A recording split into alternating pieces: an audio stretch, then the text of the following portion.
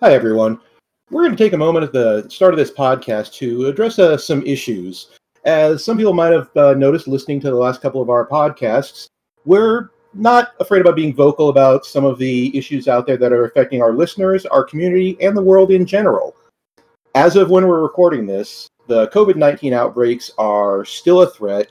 We are seeing an increase in outbreaks in this country, and there is no end in sight if people aren't going to start taking the proper precautions. We've said it again and again, and we want to just reiterate this. Wear a mask when you go outside. Respect social distancing. It's about getting this done and over with as quickly as possible and taking care of everybody else out there. That's all it takes. Wear a mask. Respect social distancing. That's all it takes. Minimal effort required. Yup. And in the same vein, a lot of places right now are seeing just incredible civil unrest. Things are getting violent. Things are getting pretty dark out there, folks. Civil liberties are being denied. In no uncertain terms, things are in a bad place for a lot of people right now. It's scary out there, man. Mm-hmm. And there are people out there exercising their right to protest. If you're doing so, be safe, not just with masking up and social distancing, but it's dangerous out there. We support everybody out there standing up for what's right. We want to reiterate, we solidly believe Black Lives Matter. It's something that needs to be said, and it needs to be backed up. So this is our way of, in our own small little bubble we've got here, saying that this is important. People need to hear it. People need to back it up. I agree. Yeah. Like, if you don't think Black Lives Matter, get off our podcast. We're not here for you if you don't believe Black Lives Matter. Mm-hmm. That might be a controversial stance to take on an X-Wing podcast, but Shouldn't be. Non-racism shouldn't be controversial. Exactly. And out there, everybody's seeing what's going on. If you are tired of it as we are, and you want to see things change, remember, register to vote. Do your part and help make that change out there. We've got a responsibility to more than just ourselves, and it's time we all own up to that. Indeed. All right. With that being said, let's hit the music.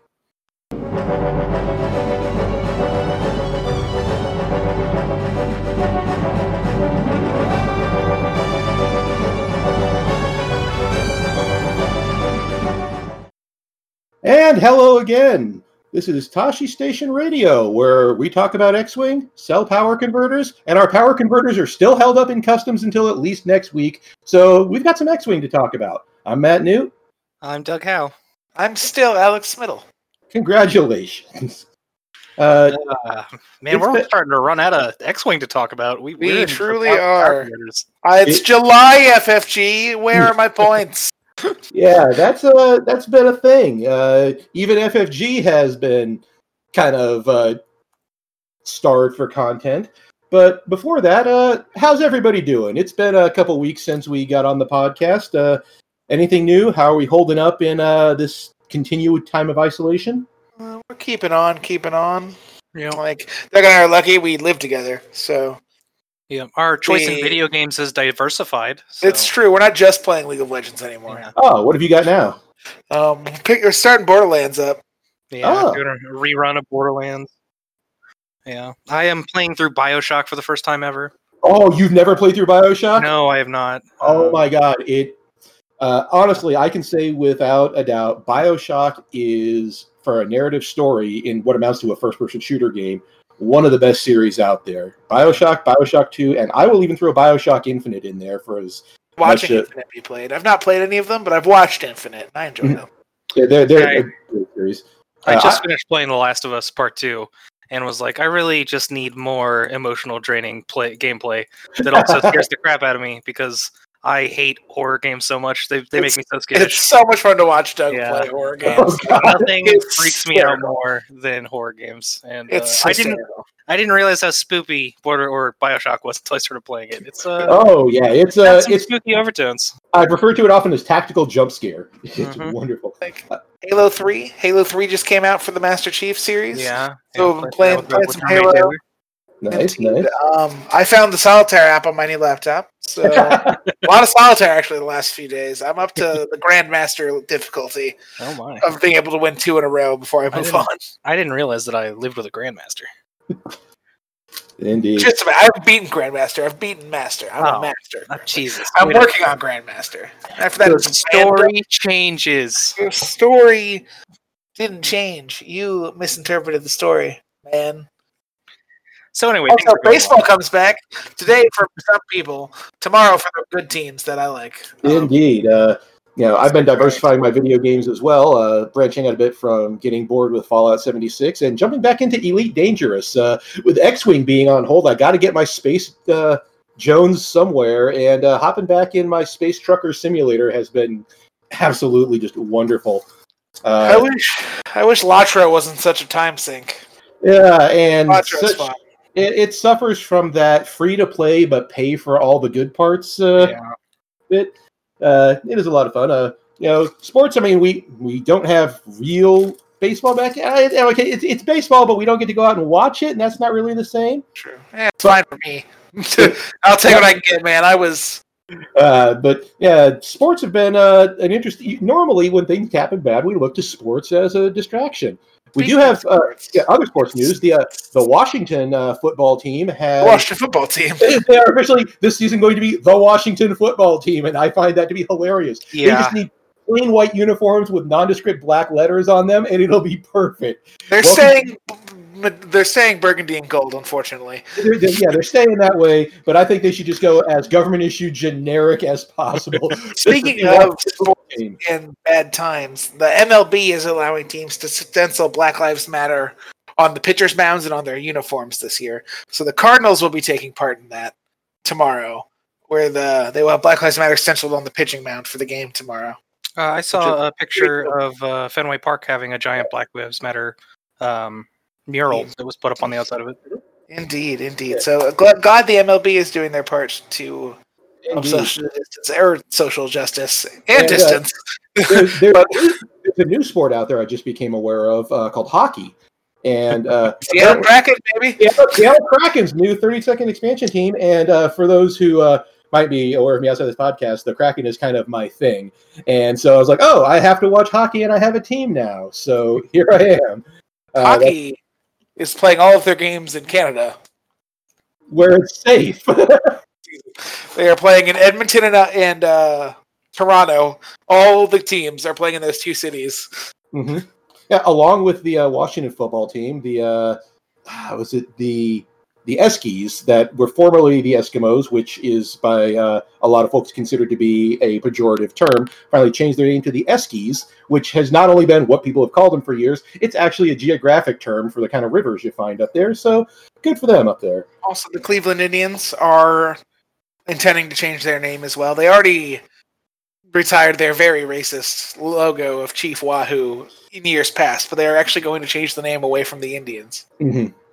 Which is, again, seeing these kind of things happen in public is a good sign for where some things are going. It's a small sign. It is by no means an indicator of great change, but at least we can take some pride in the baby steps while we're It is a baby step in the right direction, and that's... It is a big step towards non-normalizing racism, which is true, though. That's a good point, Dave.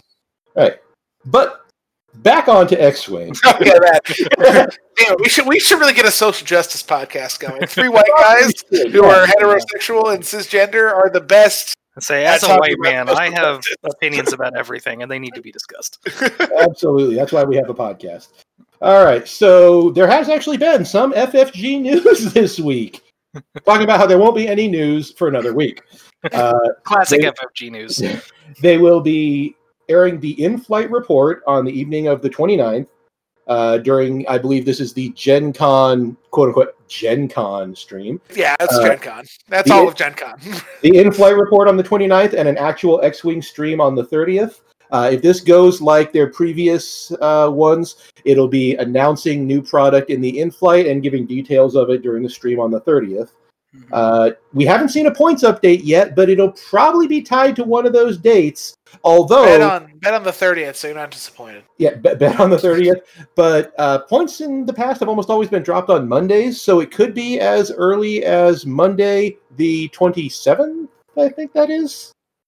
Yeah. I think there's a decent chance of that. It very well could be. Other Star Wars related news: Disney Plus is putting out a new series, one Clone Wars era series about the Bad Batch clones, which seem to be rather popular. And then again, that was the weakest arc of the new season of Clone Wars, but if I'm going to give it a try without a doubt. Yeah, it does also kind of justify that arc, which kind of felt out of place compared to the other two. True. It's really weird because you see in like normal live action shows, backdoor pilots happen all the time where they'll debut characters in a popular show and then spin them off into their own show if people like that episode. Frasier. You know, this is the first time I've seen it in animation, which kind of cracks me up. And also announced this week, well, not officially, but many credible rumors that Donald Glover may be back for a Disney Plus Lando series. That one would have me excited.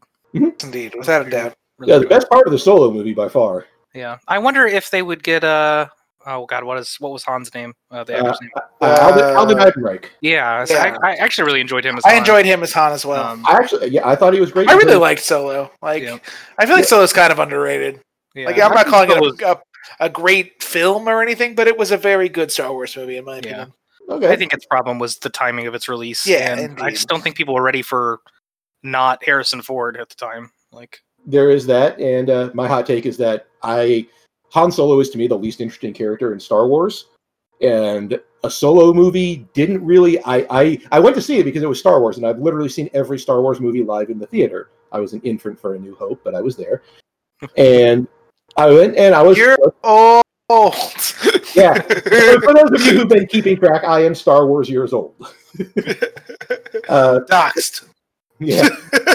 But on that note, I actually, X-Wing related, guys, I got an invite to a tournament. Oh. Hey, that's exciting. The Militant Casuals out of the West Coast, fun group of people. I got to hang out with a couple of them at the Las Vegas Open, have invited me into their third Jank tournament that they've been running. It will... they've got the way they do it is they put together, in this chance, it's 26 different completely randomly generated lists, and you draft like fantasy football. Interesting. Yep, and I am 15th out of 26, so this is going to be interesting. They will generate the lists when the points drop. So on our next podcast, I'll most likely be able to tell you what I'm going to be flying, and I will take any advice from listeners on how to win with it. Is it going to be before points don't drop in July and they drop in November instead? July of 2021. Exactly. Sometime in the future, there's going to be a thing. Is it going to be standard Jank Tank rules where you can change around one upgrade, or is it just... the way they're doing it is you may add an upgrade only if you remove one upgrade. Okay. Interesting. So if you come in under the 200, no free adding without removing something. So sure.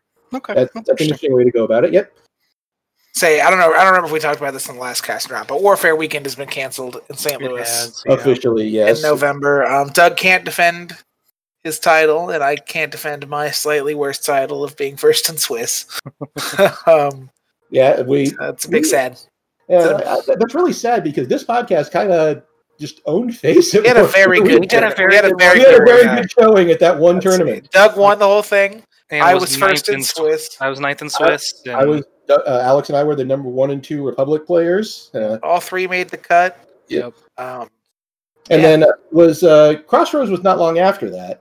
It was not a couple weeks after, yeah. And, I assume I haven't heard anything about it. I assume they're just... I'm assuming, and that's sad because Crossroads is the most fun I had going to a tournament. Crossroads is the best tournament, man. Yeah. It is, and we all did incredibly well there. You two made the cut. I missed it by about 70 points of MOV. Believe it or not, Doug won again at that tournament. I was top 4 there. There we go. All I can say is Sunfok is an okay ship pilot. Before the nerf, Sunfok was okay. It was just okay. Which actually brings us into our topic for this week. People have been out there complaining about stale lists and a stale meta, and it seems like that right now because the last time anybody has seen anything big and accurate in the metas was 4 months ago, back in early March. And I mean, the Dallas System Open was it was early February. Yeah. That was early. Oh God, it's been that long. Adepticon was canceled in mid-March. Right. Yeah. So that. It's been that long since we've seen any kind of large standardized tournament. We've seen some things online, of course, with the Space Jam, and of course Jankanks, but it's really seemed with no points updates, with no new product coming out, with no big tournaments that tend to shift the meta, we've seen a lot of staleness and stability. And so we thought we'd do a little experiment that we're going to call Garbage to Gold, taking a look at the least played ship in each faction, going off of the last 6 months of data from List Fortress, November 19 to present, so 8 months of data actually, taking a look at the least played ship in each faction and how it could be used to good effect in a list. I misunderstood the experiment. I thought we were just going to crap on these lists or on these ships.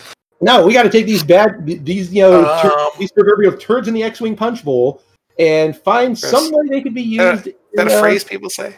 Do we need to just find a useful use for the ship, or actually put a list around it? Oh god, not put a list around it. Ain't no one got time for that. But find at least something about it. It's already up. Yeah, but starting off with the Rebel faction, the least played ship over the last 8 months has been the Auzituck gunship. Understandably, because it got hit pretty hard with the Nerf bat in 2.0, not only with points, but with the change to how Reinforce works. Yeah, I mean, I think it is a little bit 1.0 hangover still as to why it's not being played, but also, so it used to have 9 health, right? Now it's only 8 health? Correct. Yeah, so essentially what you're looking at now is you're comparing it to a B-Wing in terms of health. So it's the defensive version of a B-Wing, and it costs more, which is generally worse. True. Like it makes it less efficient.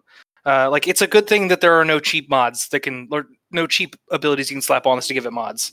But as a result, that's why they worked at 1.0. Is they had a 1 point upgrade that gave them some form of dice modification, so they can Wookiee Commandos. Wookiee Commandos was excellent. I flew the hell out of Lorik with Ray Crew, and that was the other thing. It's a double crew carrier, but there aren't a lot of, especially in the Rebel faction, game-breaking crew that you don't have to build a list around. You've got amazing crew like R2D crew, Kanan, in some lists, Leia, that can really amplify a list. But this is already, for the generic I-1, it's a 44-point ship with 8 health behind 1 agility. Offensively, it can throw a punch. It's got that 180-degree 3-die arc, so its bad dial isn't as bad because of that. No, the dial's actually not a limitation at all, because 2 hards with a 100-degree arc is basically a turret. Yeah. The issue is those 3 dice are either unmodified, because you reinforced, or you didn't do the main point of the ship, which is to reinforce. Exactly. Yeah, I think also the problem is if you look at it compared to a lot of similar chassis within Rebel, it's the most expensive one. Like, yes, compared to the B-Wing, the U-Wing. B-Wing is 3 points more if you want the 3 dice, 8 health, tanky ship that's going to shoot a lot. U-Wing is 1 point less and has an extra agility for the crew carrier. Yeah, and that's exactly what I was looking at. And if you want, comparing the Auzituck to the U-Wing, it comes out so far behind just for the option to have the reinforce on the action bar. It's, a red barrel roll, no target lock. This ship really got hosed. So of those things in 1.0 either, though. Yeah, but again, it lacks the obvious power cards that, naked Wookiees in 1.0 weren't even a thing. If you were flying quad Wookiees, you threw commandos on them because the points were there for it. Yeah. I do want to throw out, though, all of that being said, I don't think the gunship is actually a bad ship. It's just the Rebels have better options. It's not going to be the optimal choice ever. Yeah. All right. So what exists out there for Rebels, assuming the extended format, because we're looking at the Auzituck, that would make this worthwhile? I think gotta go have to look at one crew. of the name guys with crew, I think. Yeah.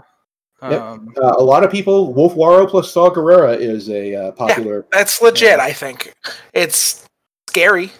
Yeah, Magva is also a really good choice on these guys. Magva's really good in general, man. Play Magva Yarrow crew. It's so good. Yeah, Magva's incredibly good in this list because they don't have target lock normally.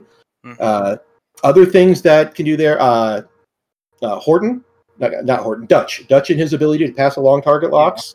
Garvin Drace. Garvin Drace or Isigi Tuketu with the token sharing ability. I mean, Kanan is a fantastic crew as well, and worth clapping onto one if you're bringing one. Like, your problem just gets expensive quick. It does. Base cost is 56, and then even like just Magva, which is one of the cheaper options we've talked about, that's still 8 more points for 64. Straight up. And at that point, you're looking at a decently loaded out E-Wing for the same price. Like close to Luke's cost. You're more than Luke's cost at that point. Yep. And Luke is more defensive than an Ozatuk. Yep. Yeah.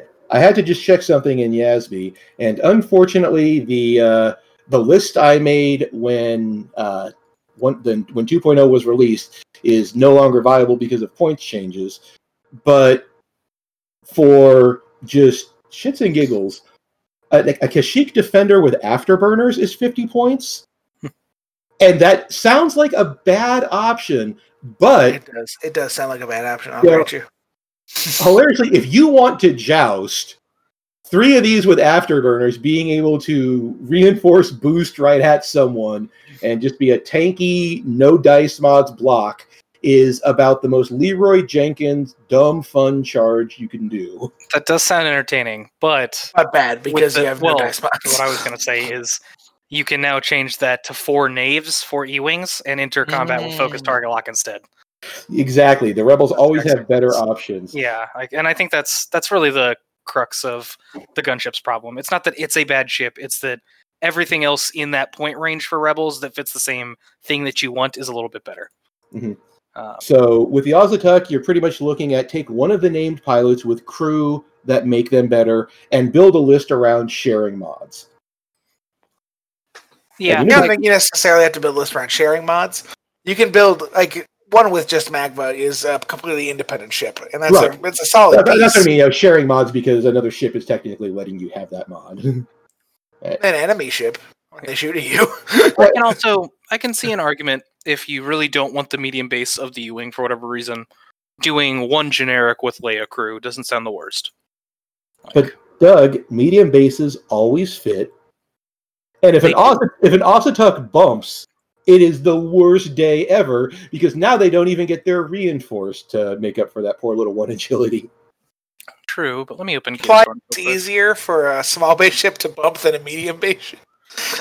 Because medium bases don't bump; they always fit exactly where you want them to go. All right.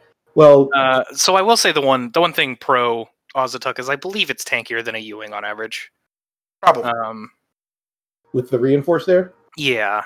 Okay, yeah, because the reinforce you are getting 1 evade on every single roll. Yeah, so if you have a list that particularly relies on Leia staying around as long as possible, then a generic Ozatuk with Leia might be a better option. It's also cheaper than Cassian, who's the most common U-Wing pilot. That's probably where I would look if I had to put an Ozatuk in a list. Gun to your head, put an Ozatuk in a list. Yeah. Use it in beef. Got it. All right. Well, from Rebels onto the Empire, and probably surprising nobody, the least played Empire ship is the TIE Aggressor. And I honestly think this is the biggest injustice in this whole list, because I think the TIE Aggressor isn't a bad ship. It actually should be surprising that it's least played, because 26 points for that stat line is amazing. It is good. I think it kind of falls, well, not necessarily the same boat as the Ozatuk. It's not because there are other things in the faction that are just as good, if not better. It's that if you want this Torrent-esque generic, there are better factions for it. Like Torrents. Like Torrents, or TIE-FOs, or Six. Yeah. The TIE Aggressor is pretty solid at 26 points for 5 health. 2 of its shields, or 1 of its shields, I don't remember. I think it's 2. I don't remember. It is, yeah, 4 health, 4 hull, 1 shield. Okay, so 1 shield. Pretty good dial, nothing amazing, but it has very little red. Yeah, the only red is the 4K. Yeah, the turret slot is unfortunately pretty much a waste on it. The double missile slot's kind of a waste. Barrage rockets are decent, because if you throw...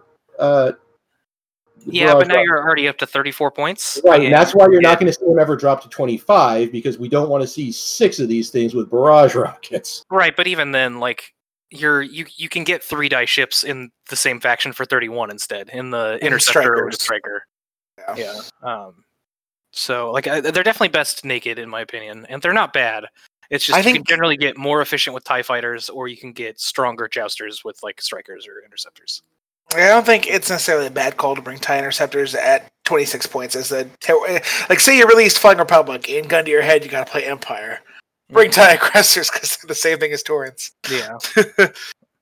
And then bring Yeah, Soontiers. It's better than Jedi. Yeah, they're definitely not bad by any means. They probably shouldn't be the least played chip in the faction. I agree. That's true. Gunboats are worse, I think, in my opinion. I agree. I do agree. Gunboats also got hit pretty hard with the nerf. Your patch. nostalgia is stupid, people. Oh damn! I hate the gunboat. I'll come out on the record and say I think it's dumb. It looks stupid. Why does the Lambda need that many wings?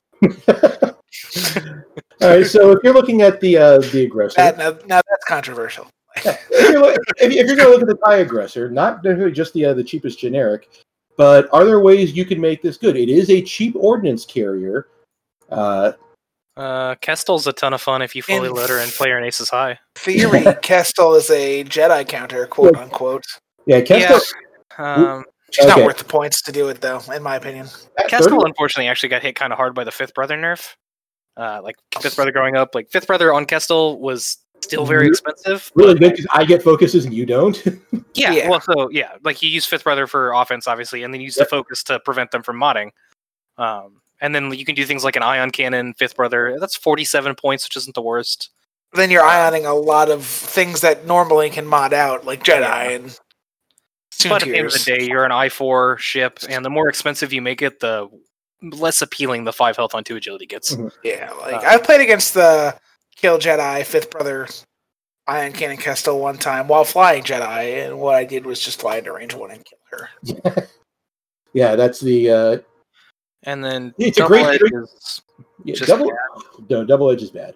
Yeah, Kestel is a great trick, but Kestel is a trick on a chassis that does not live through sustained fire. Yeah. Which would be fine if you could reliably flank or something with her, but she's only I4 and it's not a fast ship, so it's difficult to get her position. It's got a lot of maneuvers, but they're all slow. Yeah. And it's mostly it can't boost. It doesn't have any linked actions other than barrel into an evade. It doesn't have great blues even when it is linking. But Doug, if you put Debris Gambit on it, that could be a barrel roll into a white evade. That is true. The thing is, Kestel really wants to focus to use her ability. Everything I want to do is focus. If you're Double Edge, doesn't matter. So yeah, like maybe an Onyx Squadron with Debris Gambit 4. That's 32 points. That's not awful. It's just a lot of points for not a lot of offense at that point. And if that's what I'm looking at, I look at that and go, I'd rather be flying a Torrent. Yeah, or so that 32 points, I'd rather just have a striker that evaded every turn. Mm-hmm. For 1 point less. Again, I think it falls into the same category as not a terrible ship. Better than the Ozatok, I'll say. But if it drops down to 25, then it might be real everywhere. Yeah. And bringing a pack of 4 of them leaves 96 points, so then you could get a Fat Vader in there. You could do Vader. You could do 5 and have a decent Soontir. Maybe there's something to that. I just think there are better swarm options in pretty much every faction, including Empire, with regular TIE fighters.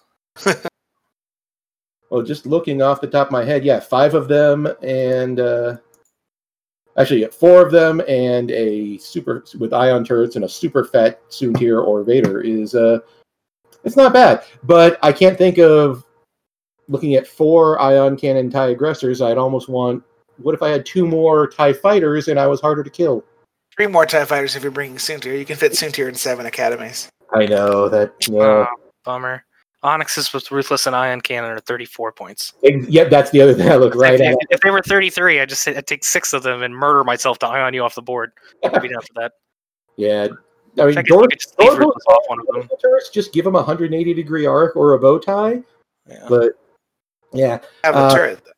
I think, though, as cheap fillers go, if I've got 22 points, I'm throwing an Academy pilot in.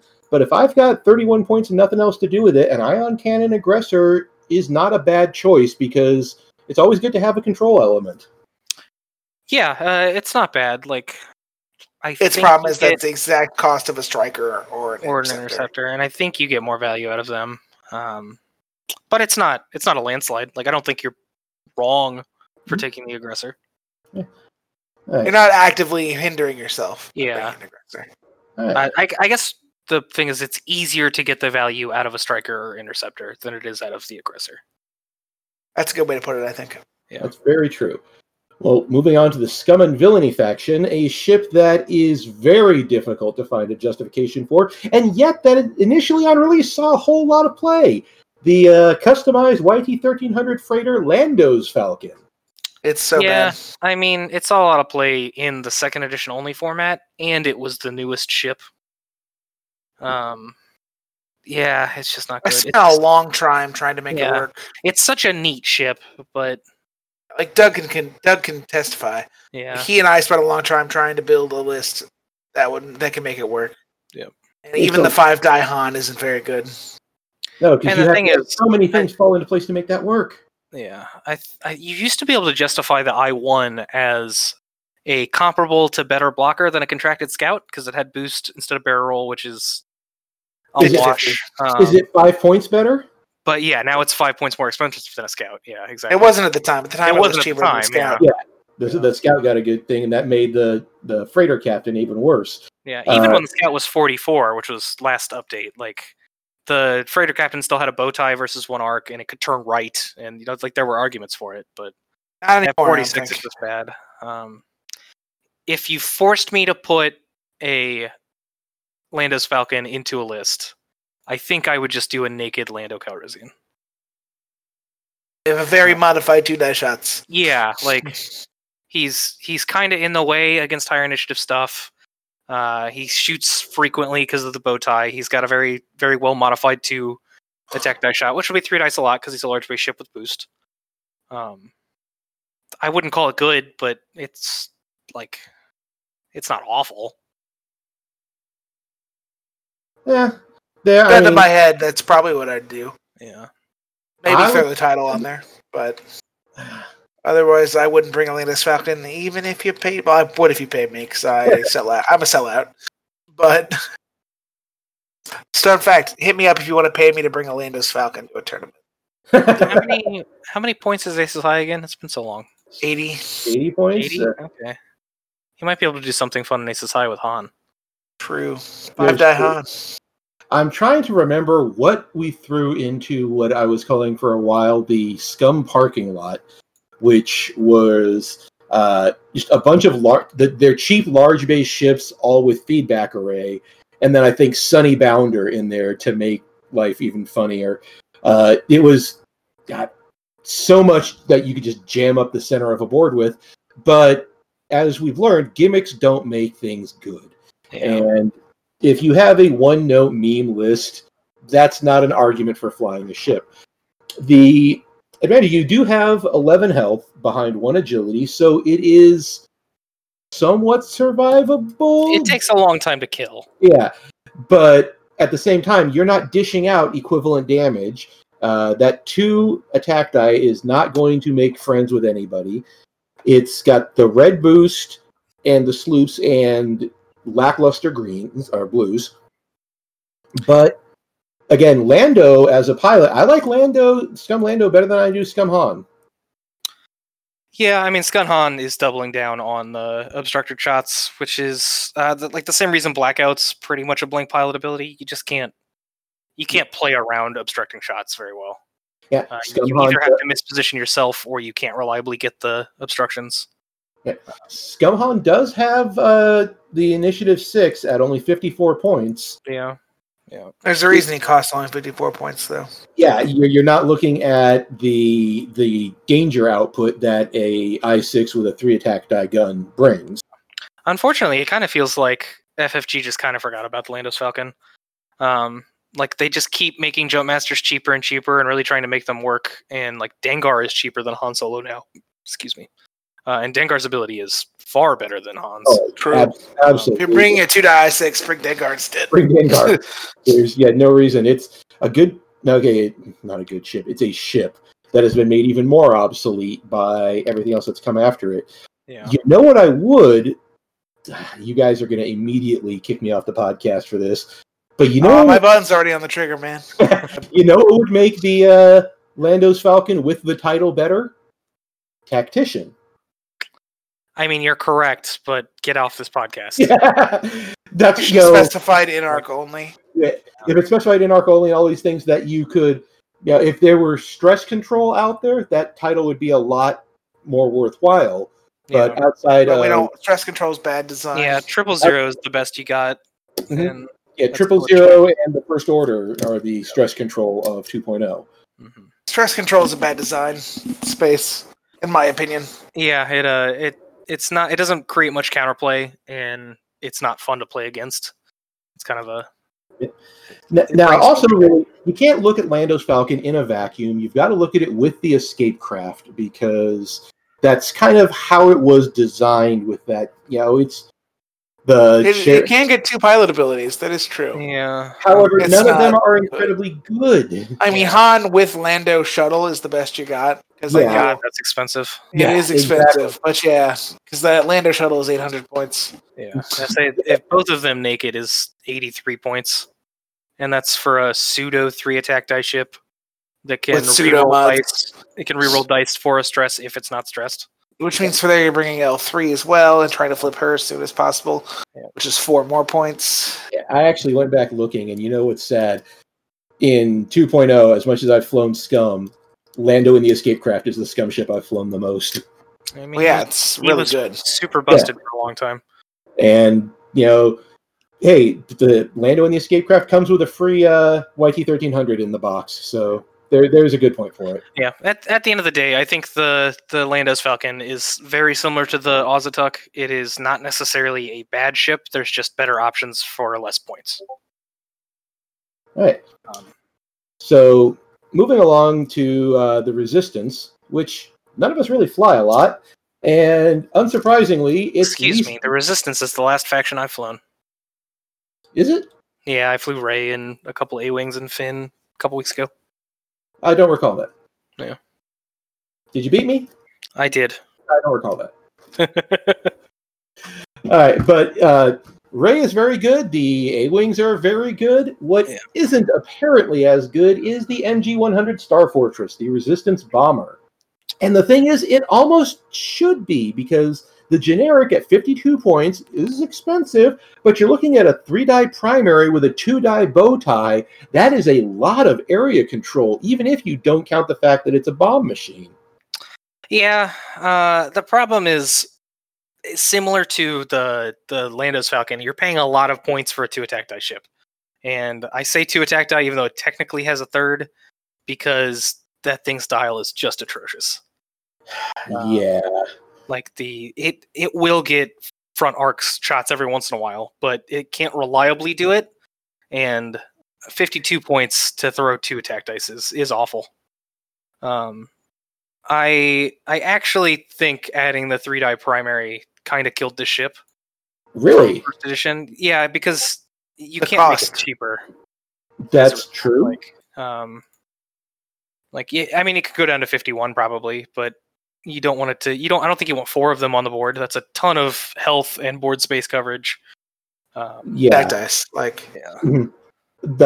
The most use I've seen out of the Resistance Bomber, of course, doesn't use any bombs, and it made I think it actually saw some minor success, was an 85-point Veni with advanced optics, veteran turret gunner, double tap Veni pilot, and Chico. Yep, it's the double tap out the same arc, rotate things all over the place, have your mods and eat them too. Did that also use Finn? Yeah. Am I misremembering? Yes, Finn as well. Mm-hmm. So that if you did get that front arc shot, it was just absolutely tearing through stuff. Mm-hmm. And that's it's. I've flown it. It's fun, but it's also 85 points minimum if you're going to put it. You have to a lot of investment in points and in play to make that recoup its value. You have to play phenomenally with it to make it recoup its value. It's a Swiss killer, is what it is. Like if you haven't played against it before and you don't immediately recognize the danger, it'll just steamroll you. But it's very gimmicky because you're investing so many points into such an immobile ship. And you've brought A-Wings, and then the rest of your list is A-Wings. The rest of your list does no damage. So It's it always felt like kind of a shtickless to me. Agreed. Obviously, if you pilot it perfectly, that Vinny can put out just a monstrous amount of damage. Truth. But I don't think it was consistent enough. You know what the Resistance has at 82 points? Ray with Tidal and Finn. Yeah. Again, here's a good ship, and here's one that's so much better for cheaper. Yeah. Yeah, I know we're not talking about it, but Jesus Christ, people, play Ray. She's so good. She's so good and cheap. 70 points for an I-5 ship with 2 force on a bow tie turret is absolutely insane. And just ignore her pilot ability, man. Like, if that's what you're worried about, I mean, you don't have to, because the Race Falcon title is 2 points, and then it's super easy to keep Archon stuff.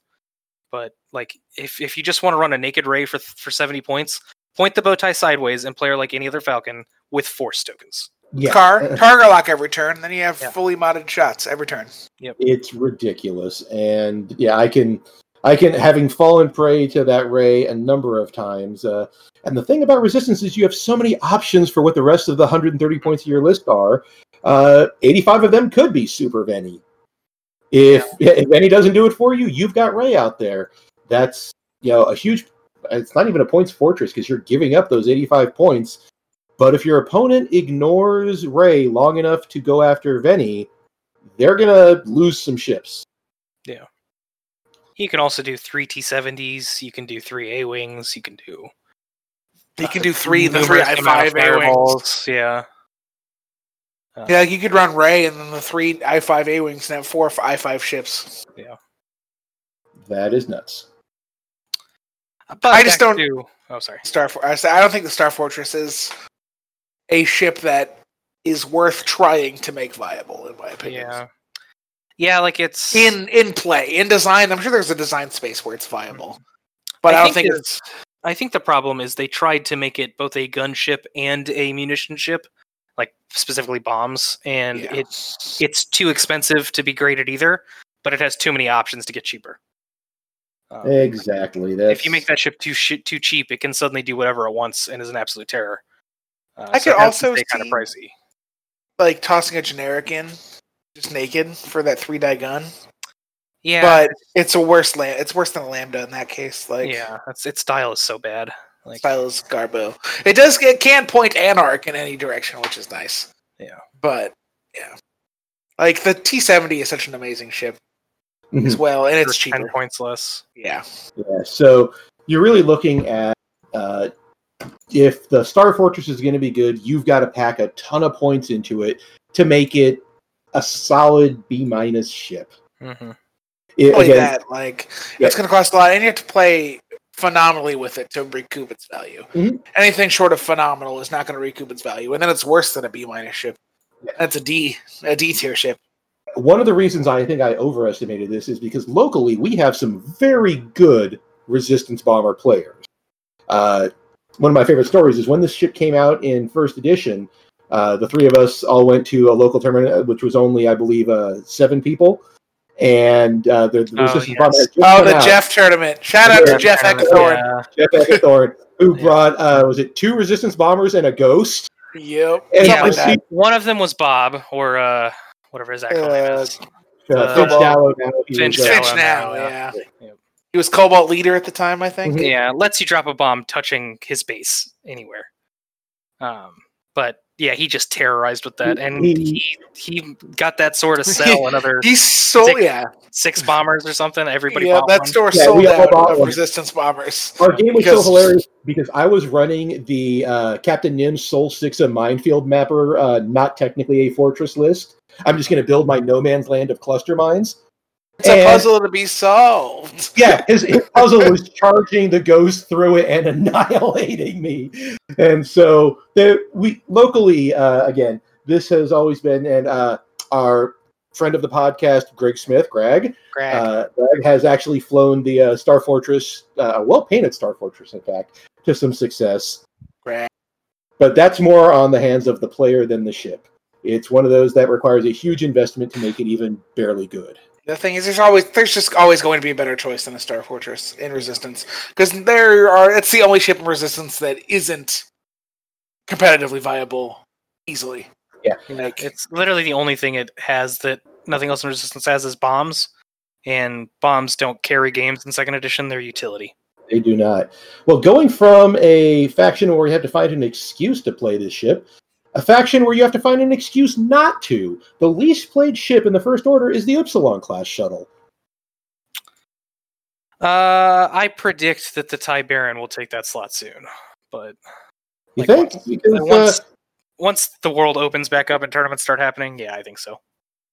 Because you got to fly a TIE Baron really well to make it work. Yeah, there is that. Upsilons are good. I mean, the Dormant's nerfed, triple ups getting nerfed. Obviously, was a bit of a hit to them. It was amazing because that list ruined X-wing. Yeah, I hated that so much. When we were trying to design lists just to beat one specific list, that's bad for the game. I'm so glad between tournaments we went to a tournament, and then right afterwards, triple Upsilons came out, and then right before AdeptCon, they nerfed it. And I was like, oh, cool. We never actually had to play against it in the tournament. It was great. But you look at double Upsilon, Kylo is a list that Kylo Quick Draw Tabson. Kylo Quick Draw Tabson. Tabson is so good. Yeah. Tabson with his abilities, guys. As much as I love my fun little funny droid, Tabson Gonk droid is not a good idea. It's not. It's a 10-point reinforced. Matt has kicked the habit. He's a free. He's free. He's allowed back on the podcast. Yeah, don't bring Gonk droids. Don't bring Gonk droids. Yeah, guys. so what makes Tabson good is that Upsilons only get one, maybe two good shots a game. And Tabson guarantees that shot is very, very good. Very strong. Yeah. Mm-hmm. And the whole thing with the Upsilons being able to get those shots and then even one Upsilon can do that death spiral for the remainder of the game, and that 4-die turret, 4-die primary is an area denial. Yeah. Because even at range 3, you want to be sitting dial, there. Man. Yeah, that dial for a shuttle is... It's pretty good. Better than the Lambda, and it shouldn't be, because that ship is the most... It's one of those ships that I will... Alex, I know you're going to say that theme doesn't matter in X-Wing, but it is a gigantic, slow, flappy space bat the size of a high school gymnasium. It should not have a dial that's better than the Lambda. So I do want to clarify some stuff, because a lot of people listening to us talk about the Star Fortress and then looking at the Upsilon might notice that the Upsilon and Star Fortress dials are actually nearly identical. But the white 3 bank is really big for the Upsilon, as it lets it disengage a lot easier to come back around. It lets it do things like move. Yeah, but the bigger thing is, even though the Upsilon won't shoot its primary almost as often as the Star Fortress won't, that 4-die attack is such a zoning tool.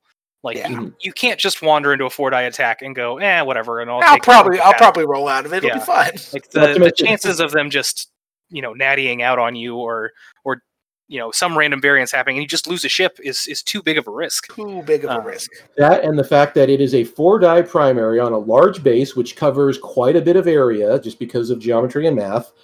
And it has a 1 hard. Yes, it's red, but that can pivot that zone of death anywhere. Yeah. Actually, like the Upsilon's a really, really solid ship. And the biggest thing is the 4th attack die. That's huge. I just want to emphasize that, because at surface value, the Star Fortress has a lot of similarities, but it's 3 attack dice, and it's a lot easier to ignore one auto-modified 3 attack dice. And the difference from 2 to 3 is so much smaller than the difference from 3 to 4. Yeah. Dice. 3 to 4 attack dice is so much exponentially stronger. Red dice are exponentially stronger. Yeah, when you stack them in 1 attack. If I'm flying an A-Wing and Poe Dameron with double mods is staring me down, I'm not afraid of dying. If I'm an A-Wing and I'm staring down Tabson, I am shitting myself, because there's just that chance you could go poof immediately. That they make the cut a lot with Tabson, but they don't advance very far in the cut. And part of that is a lot of people realize once they get to the cut, they know that the Upsilon's only going to shoot 1 or 2 times, so they just don't shoot at Tabson to give him the extra actions. And that is a specific Tabson thing. It is. It's just the most common Upsilon that we see. But it does cut a lot, and it's a very dependable ship. Mm-hmm. I think you can't go wrong putting one on your list. Yeah. Well, looking at it, I would actually, because we all agree it's a good ship, what about the pilots we never see, like Major Stridon and Captain Cardinal? Captain Cardinal is garbage, and my conversion kit didn't come with a Captain Cardinal, and I didn't care. 100% straight up true. Captain Cardinal was not in my conversion kit for First Order, and I don't care. Yeah. I think the biggest thing you're looking at is, like, Strident isn't bad necessarily. It's just any points you're paying above the base 58 for the Starkiller base pilot, you really need to get a lot of investment for those points, and Tavzin, I think, is the only one that really does that. Yeah. Dormants did back in the day. He's the only one that reliably does that. Triple Upsilons. But since then, Tavzin will always recoup his value. Yeah, Strident and Cardinal are both at Initiative 4, but with this ship, it really doesn't make a difference. Yeah, Strident's ability is way more important than his... Oh, Strident's ability to be able to coordinate out to range 3 is amazing. It's really solid. Yeah. But then his 4-die attack hasn't have bots. Yeah. That is true. But the initiative does kind of matter on a 4-die ship, because it makes initiative killing is a real thing you can do with 4-die attacks. But hey, you know what you can do instead of Venny for 85 points? Strident with Kylo Ren and Snoke. Strident. Oh, yeah. Hey, 2 force points on this guy. Yeah. I believe Snoke. I don't think I believe Kylo Crew right now. That's just a force point. Yeah, that's an expensive one. Anyway, I don't think Strident is necessarily bad. The big thing is Tavzin, aside from the fact that he gets lots of modified shots, his ability is essentially just actions. Like, it's just so many extra actions. It's just actions. On a ship that has an amazing action bar. There is not a single bad action to take on an Upsilon. Like, you know how many times a Tavzin has disrespect jammed after dying? Yes! One of its charges? Yeah. It's messed up, man. Yeah, not to mention you get into super fringe cases like a Tavzin taking a crit before his big shot, and that crit is a weapons failure. So then he goes, "Okay, I'll Tavzin to flip it down. Now I'll shoot you with 5 dice anyway." Like, well, your I6 shoots. Yeah, and Tavzin's like, "Okay, I'll coordinate to Kylo now before Kylo shoots." Like, yeah, and I think it's pretty firmly least played just because, like you said, pretty much every ship in First Order is good. It's why I would predict that the TIE Baron will become the least popular. It might not. It's fun to fly. I agree, though. Like, as far as competitive play goes, people are going to find out eventually that Barons are not easy. Yeah. And they're going to start giving up those points. Yeah. Similar to our topic of taking an aggressor over a striker or an interceptor, it's not that they're bad, it's that it's a lot harder to get your value out of them than it is with other ships in First Order. And when it comes to interceptors, Major Vonreg is no Soontir Fel. No. He's pretty good, though. Yeah. He's closer to a Wedge Antilles. Indeed. It's true. Or a Fen Rao. Well, moving from the First Order onto the Republic, again, mostly because of lack of options, the least played Republic ship is the V-19 Torrent. And I think we're kind of all in agreement that the V-19 is only not common because it isn't in hyperspace right now. Yeah. Yeah, pretty much. Like, I think the Y-Wing or the Arc are definitely worse ships than the Torrent, but you can play both of those in hyperspace, so... Yeah. Yep. The Torrent is probably... See, Republic, I've done well with them. They're all fun ships to fly. The Torrent is amazing because it reminds me of a B-Wing without the one agility of a B-Wing. And with the 3 attack die, but you're paying almost half the cost for it. The Torrent is... At 25 points, I think it's the strongest filler ship of a faction. I would say the FO is stronger now. But, yeah, I would say the FO is stronger now. But it wasn't 25 points whenever the Torrents were popular. No, it was not. So, yeah, the last time I played Torrents. At 25 points, running the, Alex and I did at Warfare Weekend, the Ceratessum Special, which was Delta 7 Obi-Wan, ion cannon broadside, a naked generic Arc 170, and 2 Torrents. Those Torrents carried a lot more than 50 points of that list because, depending on your list configuration, a Torrent at 25, no one's going to look at that and go, that's a threat I need to get off the board. No one's going to commit to chasing just 25 points, but yet they're agile enough and maneuverable enough to get into really good flanking positions and make your opponent pay for ignoring them. We have different experiences, Matt.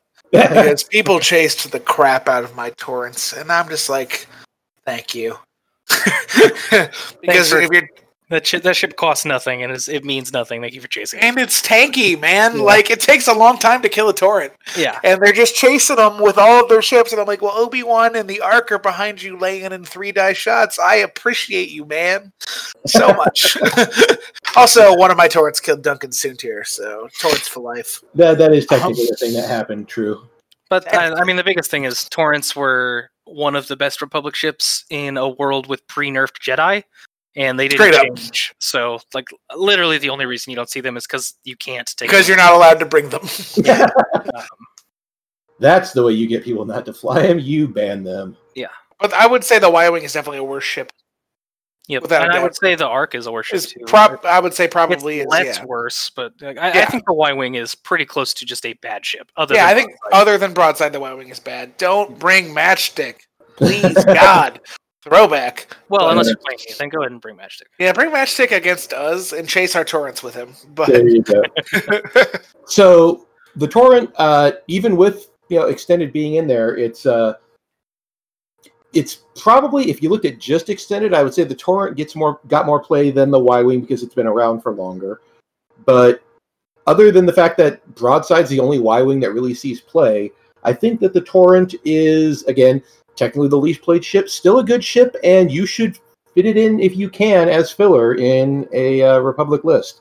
I mean, it's hard not to fit it in. It's exactly 25 points. Yeah, I will say if you don't have the points to fit in a Jedi Knight, a torrent is not as good, but it's not as good, but it's fine for 25 points. Yeah, like torrents are like hella. They're very valuable. Also hella valuable. I think the thing with torrents is that you get 25 points of value out of them pretty much regardless of what you do. Yeah. Like, if they just the shots that it takes to kill them, even if they never shoot, is worth 25 points. Yes, and that's what I was just about to say. 5 hull and 2 agility is a lot more survivable than 0 shields would make you think. It's about as equivalently tanky as a B-Wing. Yeah. Mm-hmm. And now to throw this back to Empire, like the aggressor's only 1 more point, so a lot of this applies to them. The difference is that for 22 points, you can get a TIE Fighter. Yeah, and that's the main difference. There's no equivalent in Republic. Yep. My V-Wing. Yeah. Like maybe the Z95 if it comes out. I would like to see the Republic Z be closer to an X-Wing than a Z, personally. That's what I want. Yeah. And then they got them dummy thick wings. But anyway, the Torrent is good, and it is probably the best ship on this list by quite agreed. Other than maybe the Epsilon. And rounding out our factions in the Separatists, we have that non-droid abomination, the Sith Infiltrator. Hey, it has 2 droid pilots. That's true. There's 1 droid pilot. What you have actually that you're paying attention to is 2 of those pilots are 3 Force ships. Dooku and Maul are so good. And Double Infiltrator was a meta menace for a long time. It was. Until they nerfed it. And we saw Dooku in 6 do well in early hyperspace. Like it won the System Open in Australia, right? Something like that. I believe so, yep. Greg came second place with Maul in 5 at our local hyperspace. Yep, I lost to Greg again at that with his Maul in 5. Greg. I'm just thinking this current points, like right after it dropped when everybody was freaking out because Niantics were gone and how was 66 and 7 has been a thing in the recent point. Mm-hmm. I think the big thing though is the Sith Infiltrator is a large base arc locked ship, which isn't inherently bad, but when you put it in a faction that likes 6 to 7 to 8 ships in their list, it becomes really hard to fly. Yes, it's a lot of real estate where droids could be. It is an agile ship, though. It's got a 5K, which pretty much means if they're flying it straight, that ship can turn around on the other side of the board for a flanking maneuver. Mm-hmm. And Dooku and Maul, of course, still have Force to mod their shots with. It's got that 2 sloop, which on a large base can be really unpredictable. It completely pivots your arc in a direction that isn't expected.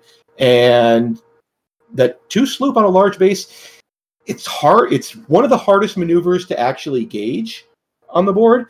But when it's pulled off, God, it's beautiful because then your green maneuvers are going to put you in a spot you know isn't going to hit a rock. Yeah. I think my thing with Sith Infiltrator, like anytime I played against it and with it to a lesser extent, it feels like it is either just missing something or is just a hair overcosted. And I don't know if that's the base chassis or the upgrades that are kind of necessary to make it carry. Kate, But if you're playing one of the Force guys. yeah. I think it's just it costs just a little bit too much, especially when you take into account how freaking efficient this faction is. And there's so many other options you could take. My big thing with the Infiltrator, it just doesn't fit the faction's identity at the moment. Yeah, its identity is 7 and 8 chip lists, and it's really hard to do that with an Infiltrator. And it's using one of the cheaper Infiltrators. It's probably not the right choice. Yeah. Now, like if the Tri-Fighter comes out and it's a Ace adjacent ship, I don't know how it'll work being a droid, but something Ace like, I could see a couple Tri-Fighters and a heavy Maul being a good list or something like that. Yeah, I definitely don't think the chip is bad. It just, like Spittle said, it doesn't fit the faction's identity very well. Yeah, I had to actually look up what 066's ability was because I've never actually seen that droid pilot hit the table. After you defend, you may spend 1 calculate token to perform an action. Mm-hmm. That's dumb. It's not bad. I guess if you haven't... I mean, your actions are limited to calculate, target lock, barrel roll, and if you have a calculate token, theoretically you've already taken the... Okay, I get the idea. If you're at I3 shooting before something and you can shoot, don't need to spend the calculate, and then spend it to barrel roll out of arc. Also keep in mind that there's a Scimitar title that can give it jam and cloak. And a Palpatine crew that can give it coordinate. And there's TA-175 that can give it free calculates pretty much whenever it wants. So like you can frequently end up in situations where you just have a bunch of extra calculates. Might as well pick up a target lock. True, I was discounting it because it doesn't have networked calculations. Yeah, but it still gets TA-175. It still does get TA-175. Yeah, because look at the upgrade bar on this ship. Yeah. Talents for all but the Dark Greetings, Dark Courier. Cannon, torpedo, double crew, payload, mod, title option, and the tactical relay. And that's why Double Infiltrator worked. Because they filled all those slots and were like, I have everything. Fight me. It's just 2 big, beefy, chunky boys that are going to stare you down and throw all the dice at you, and then be anywhere they want on the board with that dial. Also, look at that dial. That is almost like a Dash Rendar dial. Yeah, it's got a good dial. It definitely has the potential to be a really good ship. It just it doesn't. Yeah, it doesn't fit into Separatist list very well. Yeah. Again, the Aces High format can make it really shine. Maul is really good in Aces High. Yeah. I wouldn't say good. He's really fun in Aces High. He can be a one-shotting beast out there. But this ship again, just exactly like you said, the least played because it's hard to fit in to the types of lists that the Separatists are best at. Mm-hmm. All right. Well, these ships, we've all gone over them. They're not played as much as the other ships in the faction, but I wouldn't go as far as call any of them unplayable or garbage. There are better options, sure, but I think the only one I disagree is the Star Fortress. Yeah, that one I would call garbage. Yeah, I would call it a bad ship. All right, 2-1 on that one. I think it's salvageable, but again, 85 points are always going to be better options. Like Doug and I are always talking competitively. Yeah, like you can build a fun list with any ship in the game. Oh yeah, fun list, everything's viable. Star Fortress is not viable. Yeah. In my well, actually, with that, let's look at our wrap up here. Well, Bob Howe, shout out! Come on, you're jumping the gun, man. It doesn't count. Second. False start, 10 yards. We're going to go ahead and replay this already down. Did it? All right. Any shout outs, Bob Howe? My father, Bob Howe, the Falcon King. The Falcon King, frenemy of the podcast, as we're going to now call him. That's true. He did call us the worst active podcast in Kansas City. I will call him out there. He was kind enough to help sponsor an episode of our podcast and then called us the worst podcast in Kansas City. The worst active podcast. That's true. Which is an important distinction. Because... yeah, there are inactive ones. There are inactive ones, yes. Shout out to Scum and Villainy. Yeah, R.I.P. I'll give a shout out to, again, our local game cafe. While we haven't been out there the last couple weeks because things have gotten a little scarier out there. It's getting worse, and we're going to be smart to stay home. Yeah, God bless them for doing their best to try and safely provide places for to game and shop and provide content. I know that John Reinig, the proprietor, has been providing daily Facebook content for the store. So I encourage everybody to look at your local stores, what they're doing out there, support them in what way you can. It's harder for them than it is for you during this time, Albert. I mean, probably. Yeah. Yeah, you don't have to try and run a gaming store unless you I'm want just one saying, of our... like, there are people who have it pretty but on the whole, the stores are suffering worse than the playing community, is what I think Matt was trying to say. Shout out to Greg. And shout out to Jeff Heckathorn for selling a bunch of Starforge System 1.0 for the Geekery. Yeah. I think, we definitely... I think the three of us would not have bought that chip had it not been for Jix. I wouldn't have bought it as quickly. I own 2 now, so I'd have bought another one eventually.